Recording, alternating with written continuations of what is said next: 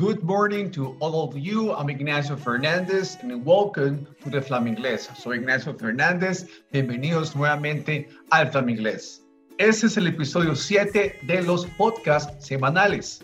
Y antes de comenzar con este nuevo podcast, quiero agradecer muchísimo a la audiencia de los siguientes países, los cuales nos han apoyado en todo ese tiempo de podcast. Así que muchas gracias Guatemala, España, Costa Rica, México, Inglaterra, Paraguay, Colombia, Brasil y Perú.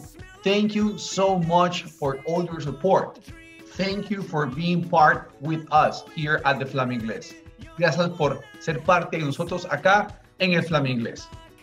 Vamos entonces con el podcast número 7. En este segmento de podcast traigo con ustedes la parte 2 de las frases o slangs o dichos estadounidenses. Vamos a aprender 4 diferentes en el día de hoy. Bite your tongue. ¿Qué significaría bite your tongue? Si lo traducimos en español sería muérdete la lengua, literalmente hablando.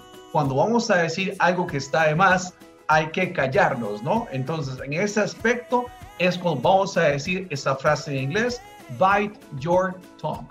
Number 2, kick the bucket, lo cual sería morir. Podemos decir die, que significa morir en inglés, o también podemos decir kick the bucket.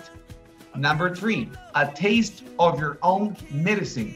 Si lo traducimos, sería entonces una cucharada de tu propia medicina. Cuando alguien hace algo malo que luego se le devuelve, podemos aplicar esa frase, a taste of your own medicine.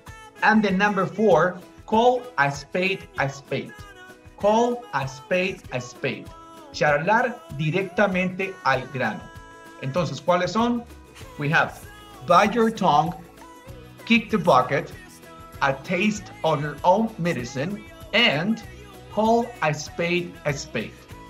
Thank you so much for this time. See you again next week. Goodbye now.